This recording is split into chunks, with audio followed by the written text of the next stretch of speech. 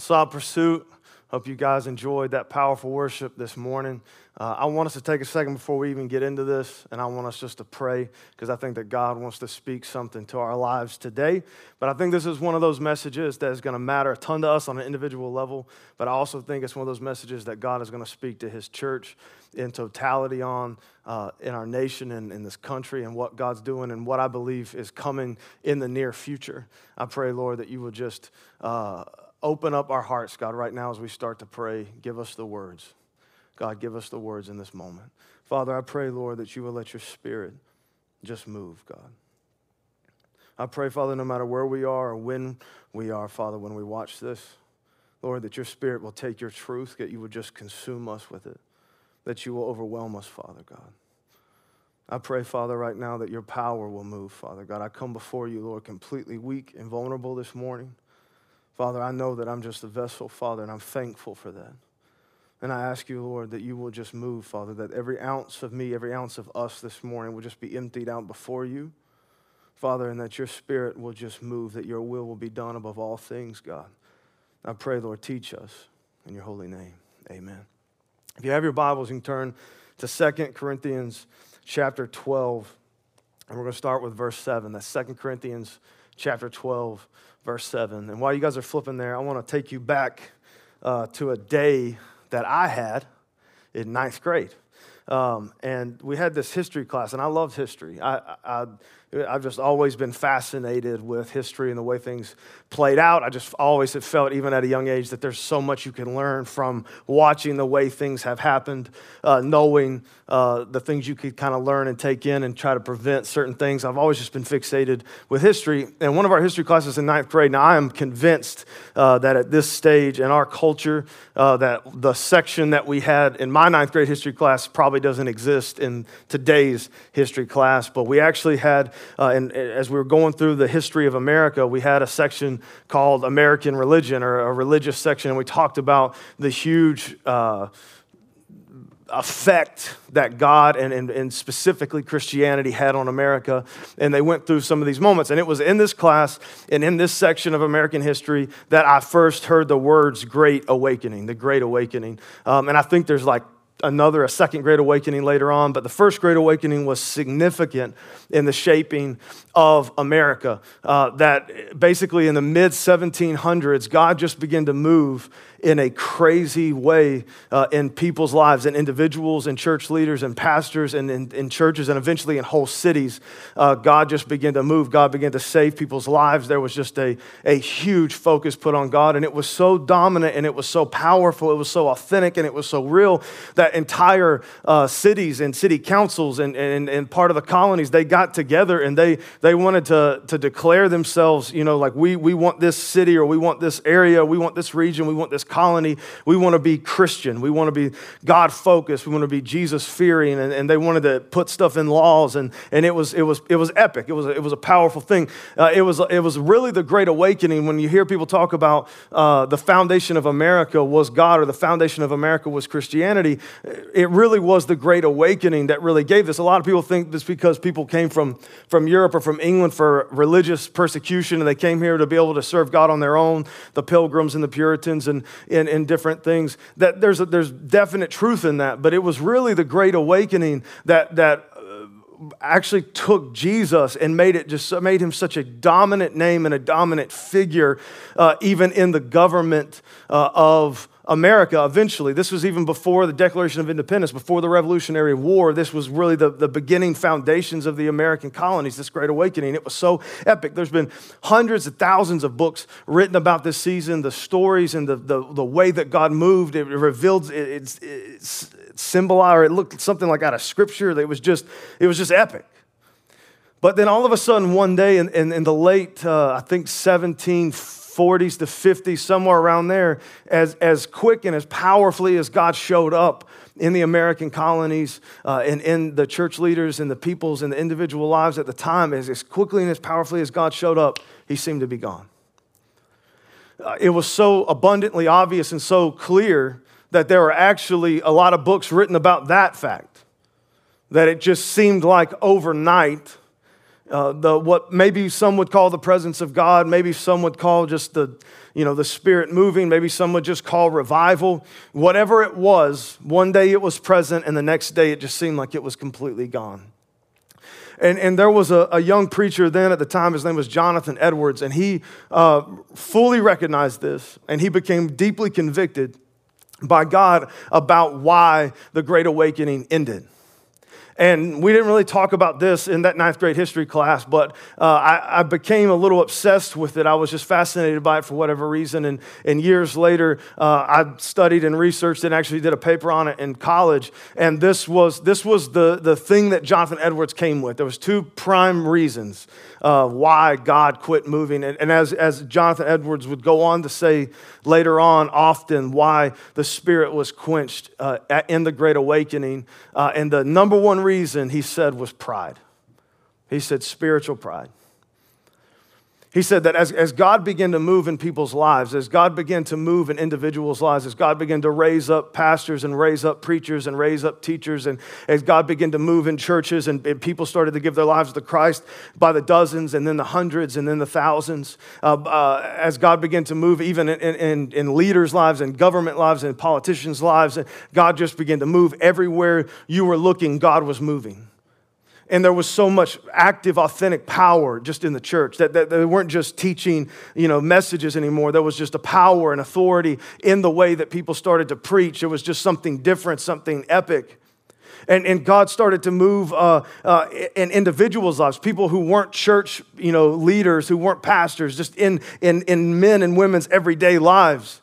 That God started to speak more clearly, and God started to open up the Bible, open up the Word, open up the revelation of His Word to His people, and started to teach them. There were healings and stuff going on. There was all kinds of just showings of God's power and presence, and what started to happen in the people's lives. Now, this is Jonathan Edwards, who went through it, who was there at the end of it, who pastored one of the largest churches, who did a whole sermon series in the 1700s about this spiritual pride that ended and quenched the Spirit, and then went on later to write a book about it. He was deeply convicted, and he said, as God began to move, as God began to speak, as God began to raise up leaders, as God started to move, even as he described it, just in everyday common people. Think like the prophecy of Joel. It says in the last days, I'll pour out my Spirit on everyone, even the preachers, the church leaders, all the way down to the servants. He's basically anybody, everybody. God said, I'm going to move through. This is what was happening. He says, as this started to happen, he said people started to grow so prideful and took such ownership and so conceited over what God was doing in their life. And they started to see it almost like a spiritual elitism. Well, God's given me this, and God's moved in this way through me. God's moved in our church like this, that He's chosen us, that we're up here on this level. We're somebody now. And naturally what began to happen, because this always happens when pride and conceit and arrogance start to show up in any form or fashion, is you start to take a little bit of the credit, a little bit of the glory for it. And the next natural step when you're taking a little bit of the credit and a little bit of the glory for it is now you're starting to compare yourself to everybody else. And you have to do one of two things. You have to succeed. Okay, if I'm awesome because God's moving in my life like this, then I'm the chosen one, and I'm the leader. I'm the Moses of this situation. This is who I am. If God's moving just like that in other people's lives, you got to do one of two things. You got to have to succeed to that, or you have to start criticizing them. And so what started to happen was there's these great division that started to break out in church leaders and in different churches and different communities. And it was eventually this division that made way for a lot of the denominations that we have today. That there was this sense of where you've got to start criticizing people. If you compare and contrast, you have to start kind of criticizing people and going after people to kind of tear it down. And it was this spiritual elitism, this spiritual conceit, this spiritual pride that Jonathan Edwards says, without a doubt, quenched the Spirit of God, and God quit moving just as fast as He started. And this is heavy for me because one of the things that I've prayed for all my life is I want to be a part of a move of God. I want to see God move. I want to watch God just save dozens, hundreds, thousands, even millions of lives. I want to be used by God. I want God to move in my life. I want to see people around me be used by God. I want us to change the world. That's something that I've wanted from the day that I met Jesus all the way up to now. I still want that. I still desire that. I still pray for that. I pray for God to send leaders. I pray for God to send people who will lay down their lives for the glory of God. And I pray for God to move heavily in our people's lives and to be able to change their work environments and their neighborhoods and the culture around them. I pray for this constantly. This is something that I love, something I desire, something I cherish, something I want. I want to be a part of a move of God. And I believe that we are all right now in this moment a part of a move of God. And so this scares me a little bit because as I see this and I go through and I went through in the last 2 weeks and I reread some of Jonathan Edwards' thoughts towards it, it just became so convicting to me. I'm like, man, how easy is this going to be? How easy is it going to be for us to grow this way? Because what it appeared to me that the more that God moves in someone's life, and you need to hear me on this, the more that God moves in someone's life, the more revelation that someone gets, the more knowledge that they get, the more that God uses someone to save people's lives, the more that God operates through gifts of the Spirit in someone's life, the more that God, the bigger the platform, the more the influence, the more the wisdom. I mean, whatever it is that God's doing in your life, the more that He moves, the greater the risk of pride, conceit, arrogance, and sin. And it just kind of put me in this place of where I'm just looking at this paradox of God. Where like the more God moves, I want God to move, but the more God moves, the more susceptible I am to pride. And the more susceptible I am to quenching the Spirit, the more susceptible I am to falling into sin and causing death in people's lives instead of life. And the truth is, this is not something that was new even in the 1700s. This is something that you see. And after you go back and you read the Bible and you go through and you look at so many of these stories and so many of the ways that God moved, you'll see that this thing, whatever this is, this was actually something that was dominant in God's people's lives from Genesis to Revelation. If you go through and you look at some of the greatest sins of the people, take David's life, for example. The greatest sins, some of the greatest sins that David committed in his life, it was when he was way up on the mountaintop, way into years and years and years of success and victory, way into God moving greatly, God moving through him like a prophet, God moving through him like a king, God giving his heart songs and inventing instruments and killing giants, and his armies grew strength. Israel was united under him. He was given the throne. He was wealthy. He was known. He was famous. It was in this setting that two of the greatest sins took place. The first with Bathsheba. And you could say lust. Okay, lust. But what I see is lust maybe, but I see pride. I see pride going, I am King David, and nothing will be withheld from me that I want. And I want Bathsheba. So if Bathsheba doesn't want it, I want it. And it doesn't matter that she's married because I want it and I'm King David and I'm entitled to it. Lust may have been the cause, but pride had to be involved to pull the trigger on something like that. But the greatest sin, in my opinion, even greater than that, was as he was growing old in age, he became so enamored. This is King David. He became so enamored with himself, so addicted to his own power and his own strength, that he wanted to put a number to it. And so he came to his commander, Joab, and he said, I want you to go out. I want you to count everybody that can hold a sword, and I want to know how strong is the army of David. And his commander quickly, his general quickly said, why are you doing this? It doesn't matter how many we have because God adds 1,000 to each and every single man. God is the strong. God is the strength. God is the victory. It doesn't matter if we have one or if we have 1,000,000. It doesn't matter. Why would you do this? And he argued with David, knowing the great sin this was, because this was David wanting to make a trophy for himself. He wanted to be able to say, this is how powerful I am. This is how strong I am. I've got 1,000,000 men in my army that can fight for me and that do fight for me and that do die for me. This is it. This is who I am.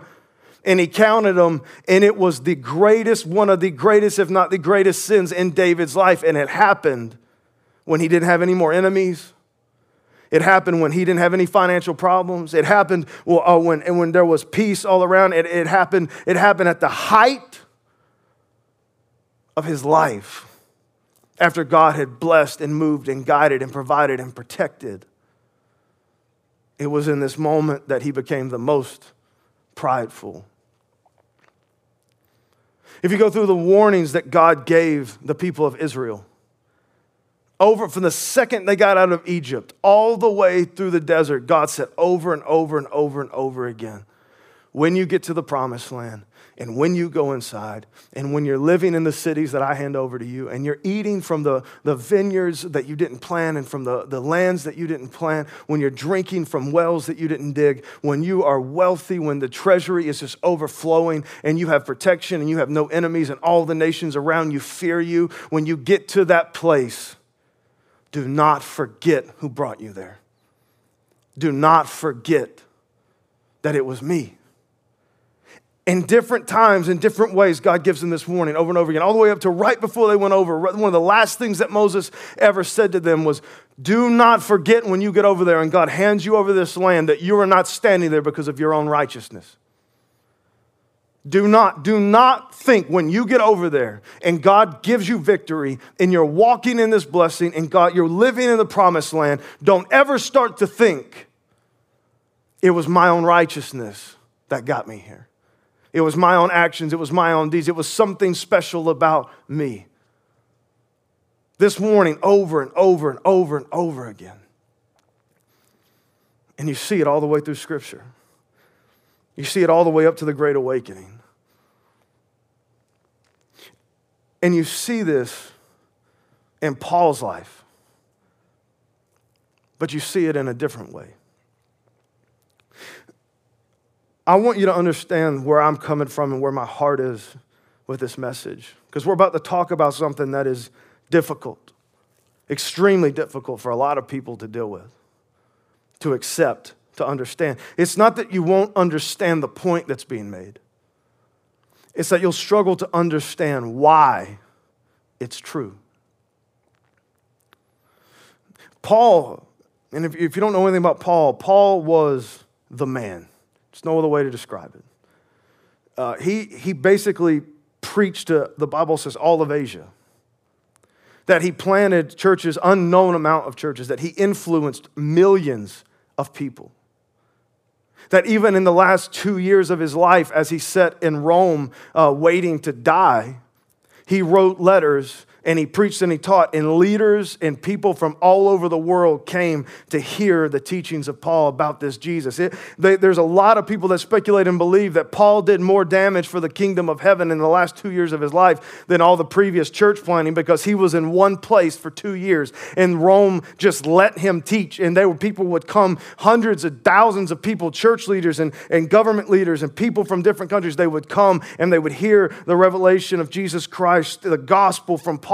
And I believe that historians probably have it right that in these last 2 years, through his letters that you and I still read today, most of the letters that he wrote that are in the Bible that became scripture, he wrote during those 2 years, that it was that last 2 years that he probably influenced more people for eternity. He's still influencing us today. Paul was gifted beyond anything that we could imagine. And it's the part where I really want you to hang on to this, because this is my heart. I want God to move in my life. And I hope that you want God to move in your life. But sometimes it feels like, and I'm just going to be honest, sometimes it feels like, as I hear people say this, it feels like God's just not moving. God's just not speaking to me. God's just not, God, I want to be a part of something, but God's just not, I feel like I don't know who I am. I don't know I don't know why I've been created. I'm reading through the scriptures. I'm studying the scriptures. It just seems like it's not opening up to me. I just want God to move. I want greater revelation. I want knowledge.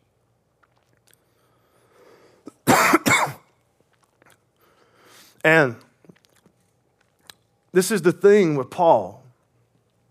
Give me some water. Thank you, John.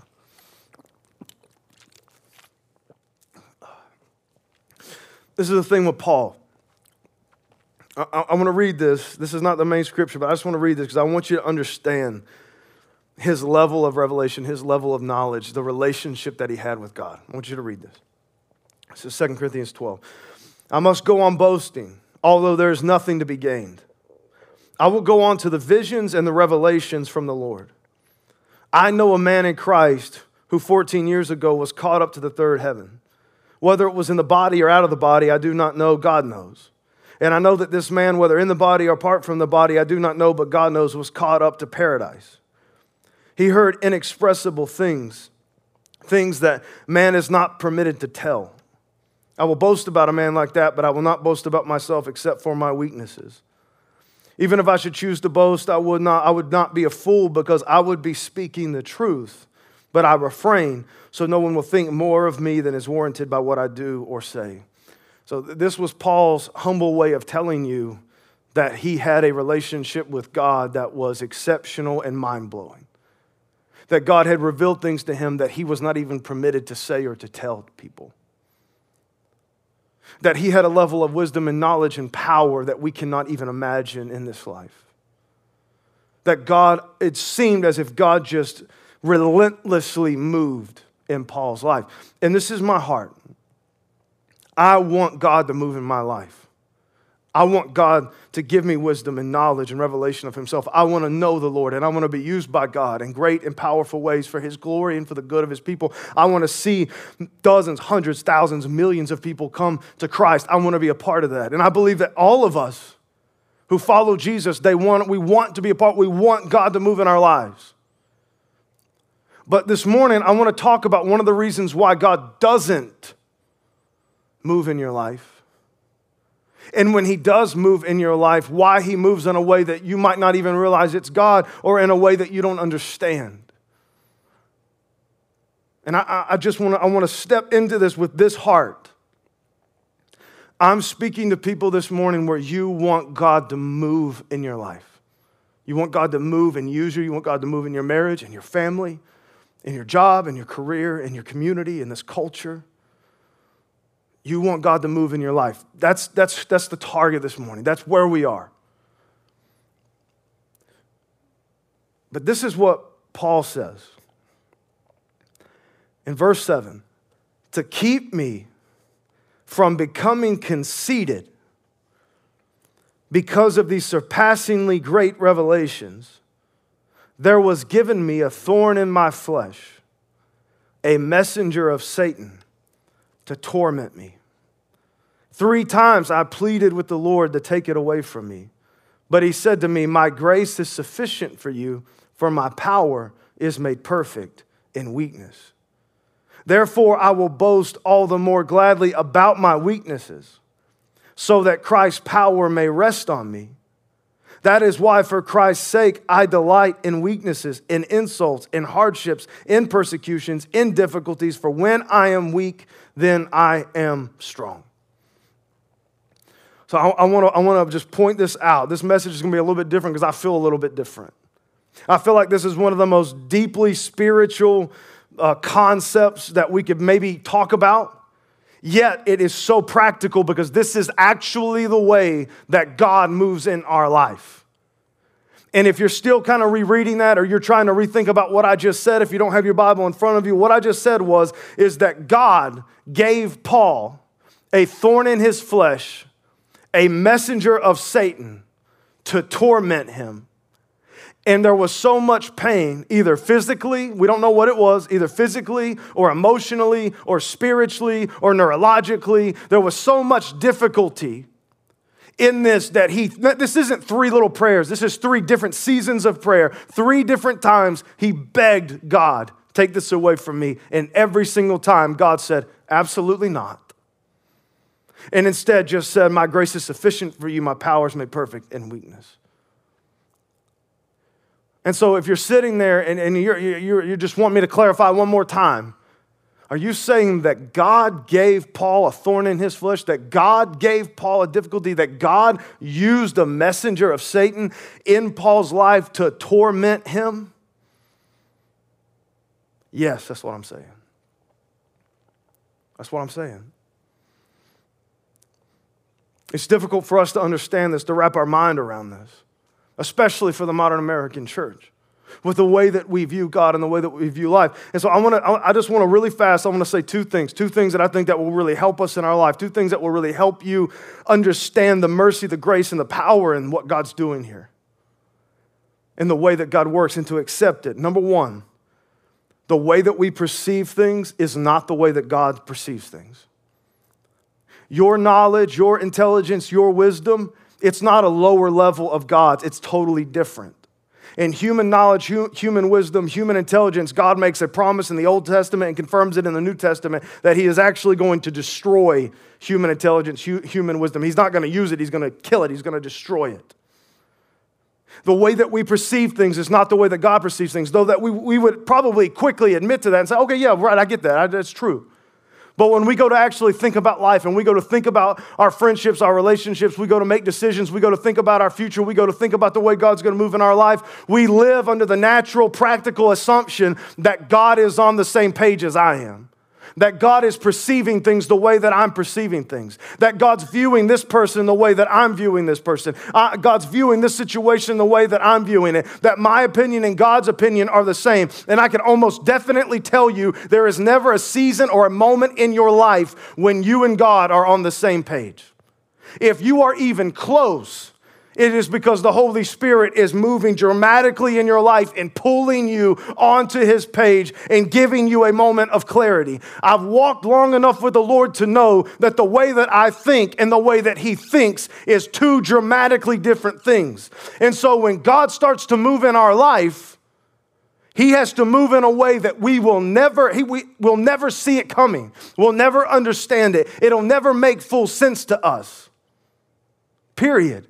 Because the way that he thinks and the way that we think are just two different things. And most of the time, the things that we want and what God wants for us are two different things. And why God's doing something and why we're doing something are two different things. You need to write this down and just come up to this place and accept this reality. The way I perceive the world is different than the way that God perceives the world. And so most of the time, we will not understand what God's doing when he's doing it.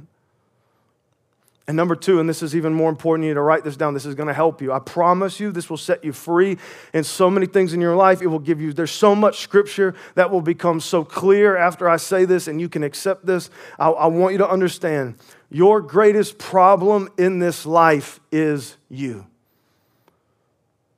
And when it comes to God moving in your life, God's greatest problem is you. Sin has been taken care of on the cross. Death has been defeated in the empty grave. Satan has been judged and shamed. I want you to understand there are other things at play. There are your temptation, your sin is strong. The flesh is strong. The nature is strong. The devil's got power. I want you to understand, but none of that compares to the problem of you. You are your greatest problem. And so when God has to deal with your life or move in your life, the greatest problem for God moving in your life is you. God knows you. God knows your heart.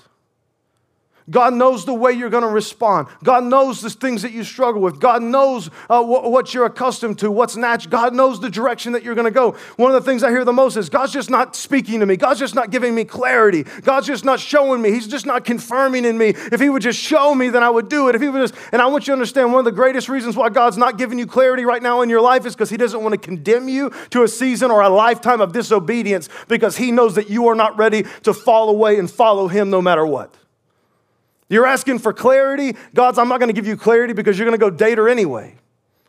I'm not going to give you clarity because you're not going to quit your job anyway. I'm not going to give you clarity because you're going to go ahead and marry him anyway. I'm not going to give you clarity because if I give you clarity and I make this abundantly clear to you, every single second that you don't do it, you now live in disobedience, and I've condemned you to live in a life in a season of sin because you're not at a place where I know that you will obey me. So God's not going to give you any clarity. I hear people all the time, God's just not revealing my purpose. That's why you need to go through and you need to read the Bible. And every time it talks about God laying out his will, every single time what it says first is you lay down your life as a living sacrifice. You get to a place where you will follow me no matter what it is, and then I'll show you what it is. If God's not giving you clarity, if God's not giving you confirmation, if God's not giving you answers, it's because he knows that you're not going to follow him. So the way he's moving in your life right now is he's preparing you to be able to obey him, and then he'll let you know. When it comes to God moving in our life, this is the thing we see with Paul. Paul admits this. God, he gets to this place. God's got to make a decision. I either am not going to move in their life, because if I move in their life and I bless them and I give them revelation, I give them knowledge and I give them revival, and I start to move in the church, sooner or later, that arrogant little punk in a jean jacket, he's going to start taking credit for it in his heart. And as much as I love him, he's going to destroy the whole thing. He's going to run his mouth. He's going to start speaking death instead of life. If I start letting the gifts of the Spirit just flow in his life, I start using him. So option one is just to not move at all. Option two is to move and just hand you over to your own pride, to bless you, to give you wisdom, to give you knowledge, to open up success, to open up the job, to open up the career, to give you the marriage, to fix everything. And then when the conceit and the pride and the arrogance starts to step in, then you just fall because of it. Or the third thing, the God thing, God's way, the way he moved in Paul. He said, I'll give you all the power, but with it, I'm going to give you the pain so that you'll be humble enough to actually use the power. I believe one of the reasons why Paul was given such great, surpassingly great revelations as it's described here is because Paul recognized this early on and he accepted it. And he was okay with it. And he got to a place in his relationship with God where he said, God, I want to be used. But I know that my flesh is still at work, and I know I still struggle in my heart, and I know that I still have sins, and I know that I'm susceptible to pride. And pride plays itself out so many different ways in so many different lives. But Paul says, I'm here, so God, I want to be used by you. I want to stand before you, and I want to hear you say, good and faithful servant. I want to honor you with my life. I want to live as a living sacrifice, and I want to go. But God, I know that I'm my greatest problem, and so I'm going to stop praying. This is the thing that hit me the most. Paul said, I prayed 3 times and then I didn't pray anymore. I prayed and begged, take this away from me. Whatever it was, we don't know what it was. It's the power of it. We don't know what the thorn in his flesh was. But we know that it was deep and we know that it was painful. And he said, I prayed 3 times, but then God taught me, I'm not going to take it away from you. Because it's this pain in your life. It's this difficulty in your life. It's this weakness in your life. It's this hardship. It's this thing in your life that is actually making you extremely powerful. And so Paul got to a place in his relationship with God as he said, okay, use me and humble me. And that's the life that I want to live for you, Jesus, if that's the life you're calling me to.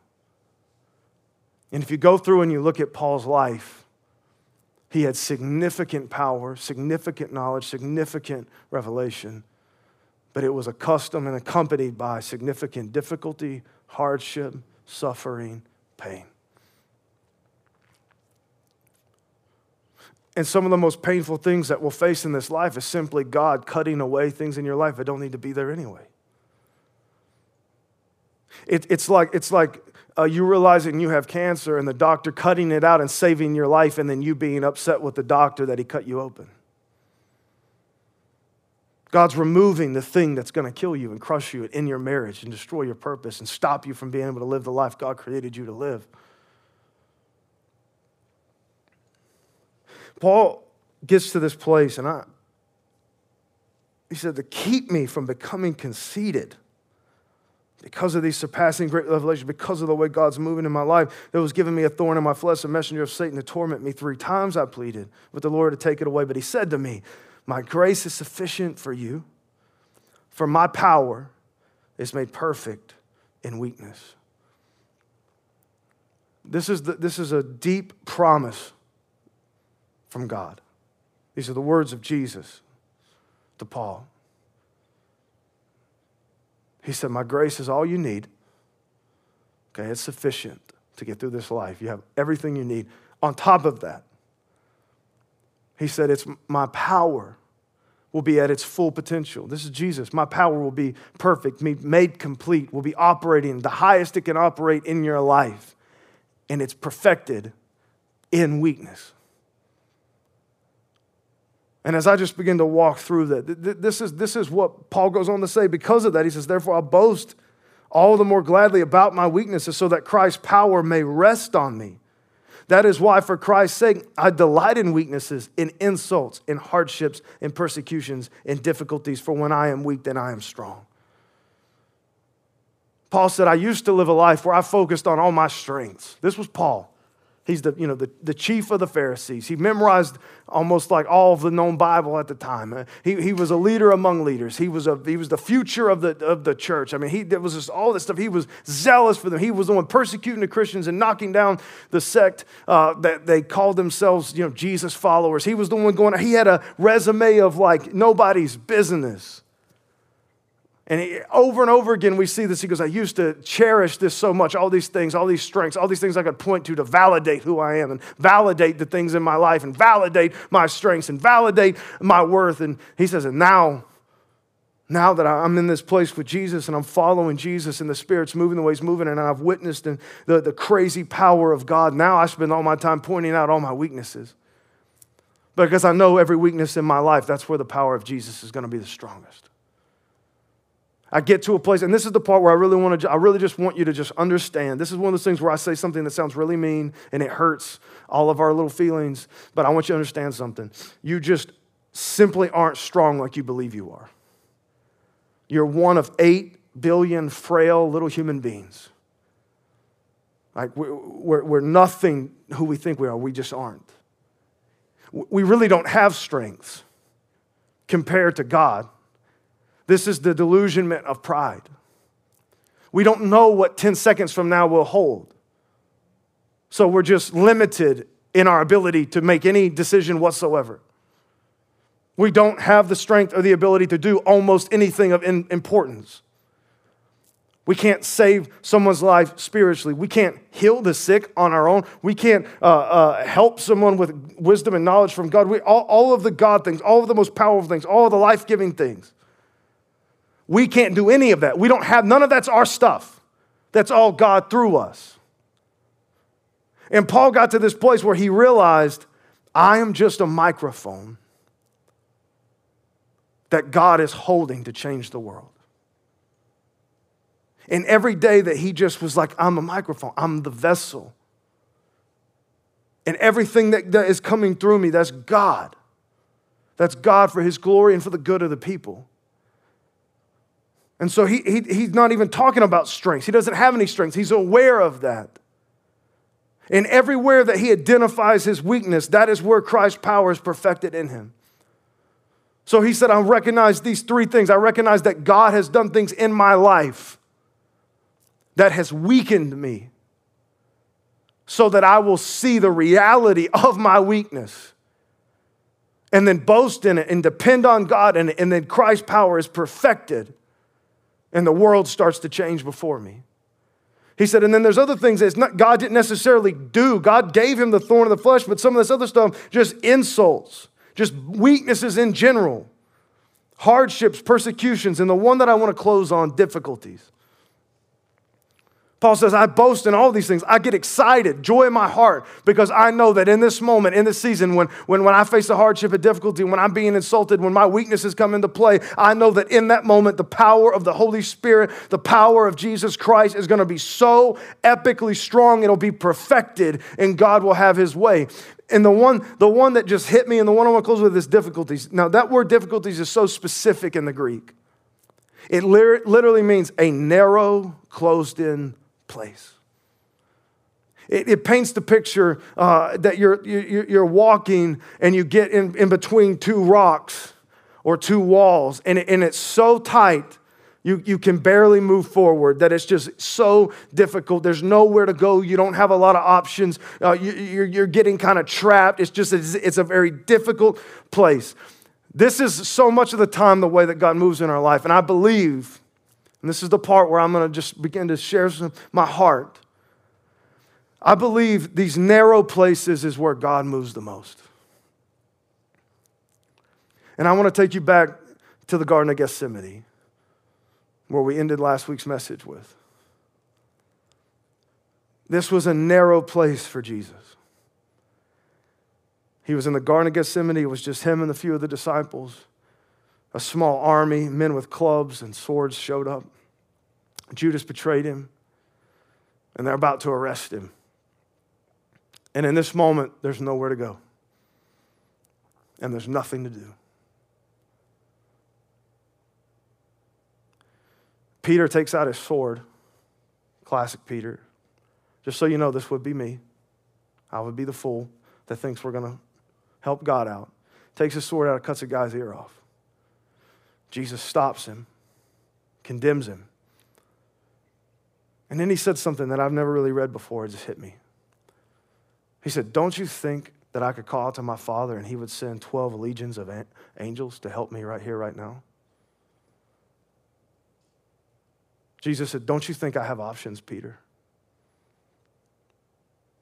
And then he says to Peter, he said, those who draw the sword, those who take the sword, they die by the sword. Now, the saying that got famous was those who live by the sword die by the sword. That's not what Jesus said. Jesus said, in this moment of difficulty, in this moment where you lack direction, where it's hard, where you don't know where to go, he said, those who draw the sword, they die by the sword. Those who take it into their own hands and lean on their version of what they believe their strengths are, they'll perish because of it. And Jesus said, Peter, I've got options, but I'm choosing to remain humble before God. I'm choosing to go through this narrow space, this difficulty. I'm choosing to suffer because I know, and this is what he says, he said, because how else would it be that the scriptures, that the promises of God would be fulfilled in this way? And this is significant for me. And I preached this whole message just to kind of get to this one moment. You've got to understand a lot of the difficulty that you go through in life, that's not the devil, that's God. And that even if it's not God actually causing it, that he's allowing it, and he'll use that evil and that difficulty for your own good. If you don't exercise the options that you have like Peter did. If you don't defend yourself, he'll defend you, and his power will be perfected in your weakness. If you don't try to take control of the situation, he'll take control of it, and he'll push forward. I could go on and on and on. I got all kinds of examples. But this is what the Lord just really wanted to put in my heart. God said, I want to move in your life. I want to move. I want to move greatly in your life. But you have to learn how to let me move and stop moving. And you got to learn when you get into those narrow spaces and in those difficulties that you don't run for the hills, that you don't take out your sword and start chopping, that you don't exercise the options you have, that you're not trying to take control and power, that you're not trying to manipulate the situation and do it yourself. You just have to calm down and let the thorn dig into your side, because it's in this moment and it's in this weakness that my power will be significantly perfected, and you will operate more powerfully than you can ever imagine. I believe that we're heading into a season, if we're not already there, I believe we are heading into a season where God's people are going to have to learn how to be weak so Jesus can be strong in us. If you never learn how to be weak, and you never learn how to just be out of control, and you never learn how to just let them put the chains on your hands, and you never learn how to just let them walk you to the cross, you'll be extremely limited in the ways at which God can use you. See, Paul changed the world. Paul changed the world because he let himself be weak in every way imaginable. And the power of Christ was perfected in his life. God wants to use you. God wants to use you. God will use you. But in order to keep you weak, and to keep you humble, and to keep you powerful, there will never stop being weaknesses, insults, hardships, persecutions, difficulties. It's in these things that we grow into Christ. It's in these things that God changes the world through us. So I want to be like Paul. I want to be used in great and mighty ways. I want the power of Christ in my life. Therefore, I'm not afraid of the pain. That is what will be a strong church. That is what will change the world. Let's pray. Father God, I thank you so much, Lord. I pray, Father, this is such a hard message, such a difficult message, God. And I pray, Holy Spirit, that you will awaken some people this morning. Father, even if it's just a few, God. Paul was one man, and look what you did through him. I pray, Father, that if there's just a few this morning who say, I get that, I feel the conviction of God in that, and I want God to move in me. I don't want to miss out on being a part of a move of God. And so I pray, Father, for the power, knowing that there will be pain along the way. God, I still desire it, I still pray it, and I still say in my heart, God, use me. And I pray, Father, for me personally and for this church, God, that you will never stop moving in great power. Father, and if I must suffer to stay humble, if I must continually go through difficult seasons, if I must continually find myself in narrow spaces, God, then so be it. With joy in my heart, I say thank you, Father. Lord, just move in this house, move through these people in your name. Amen. I love you guys.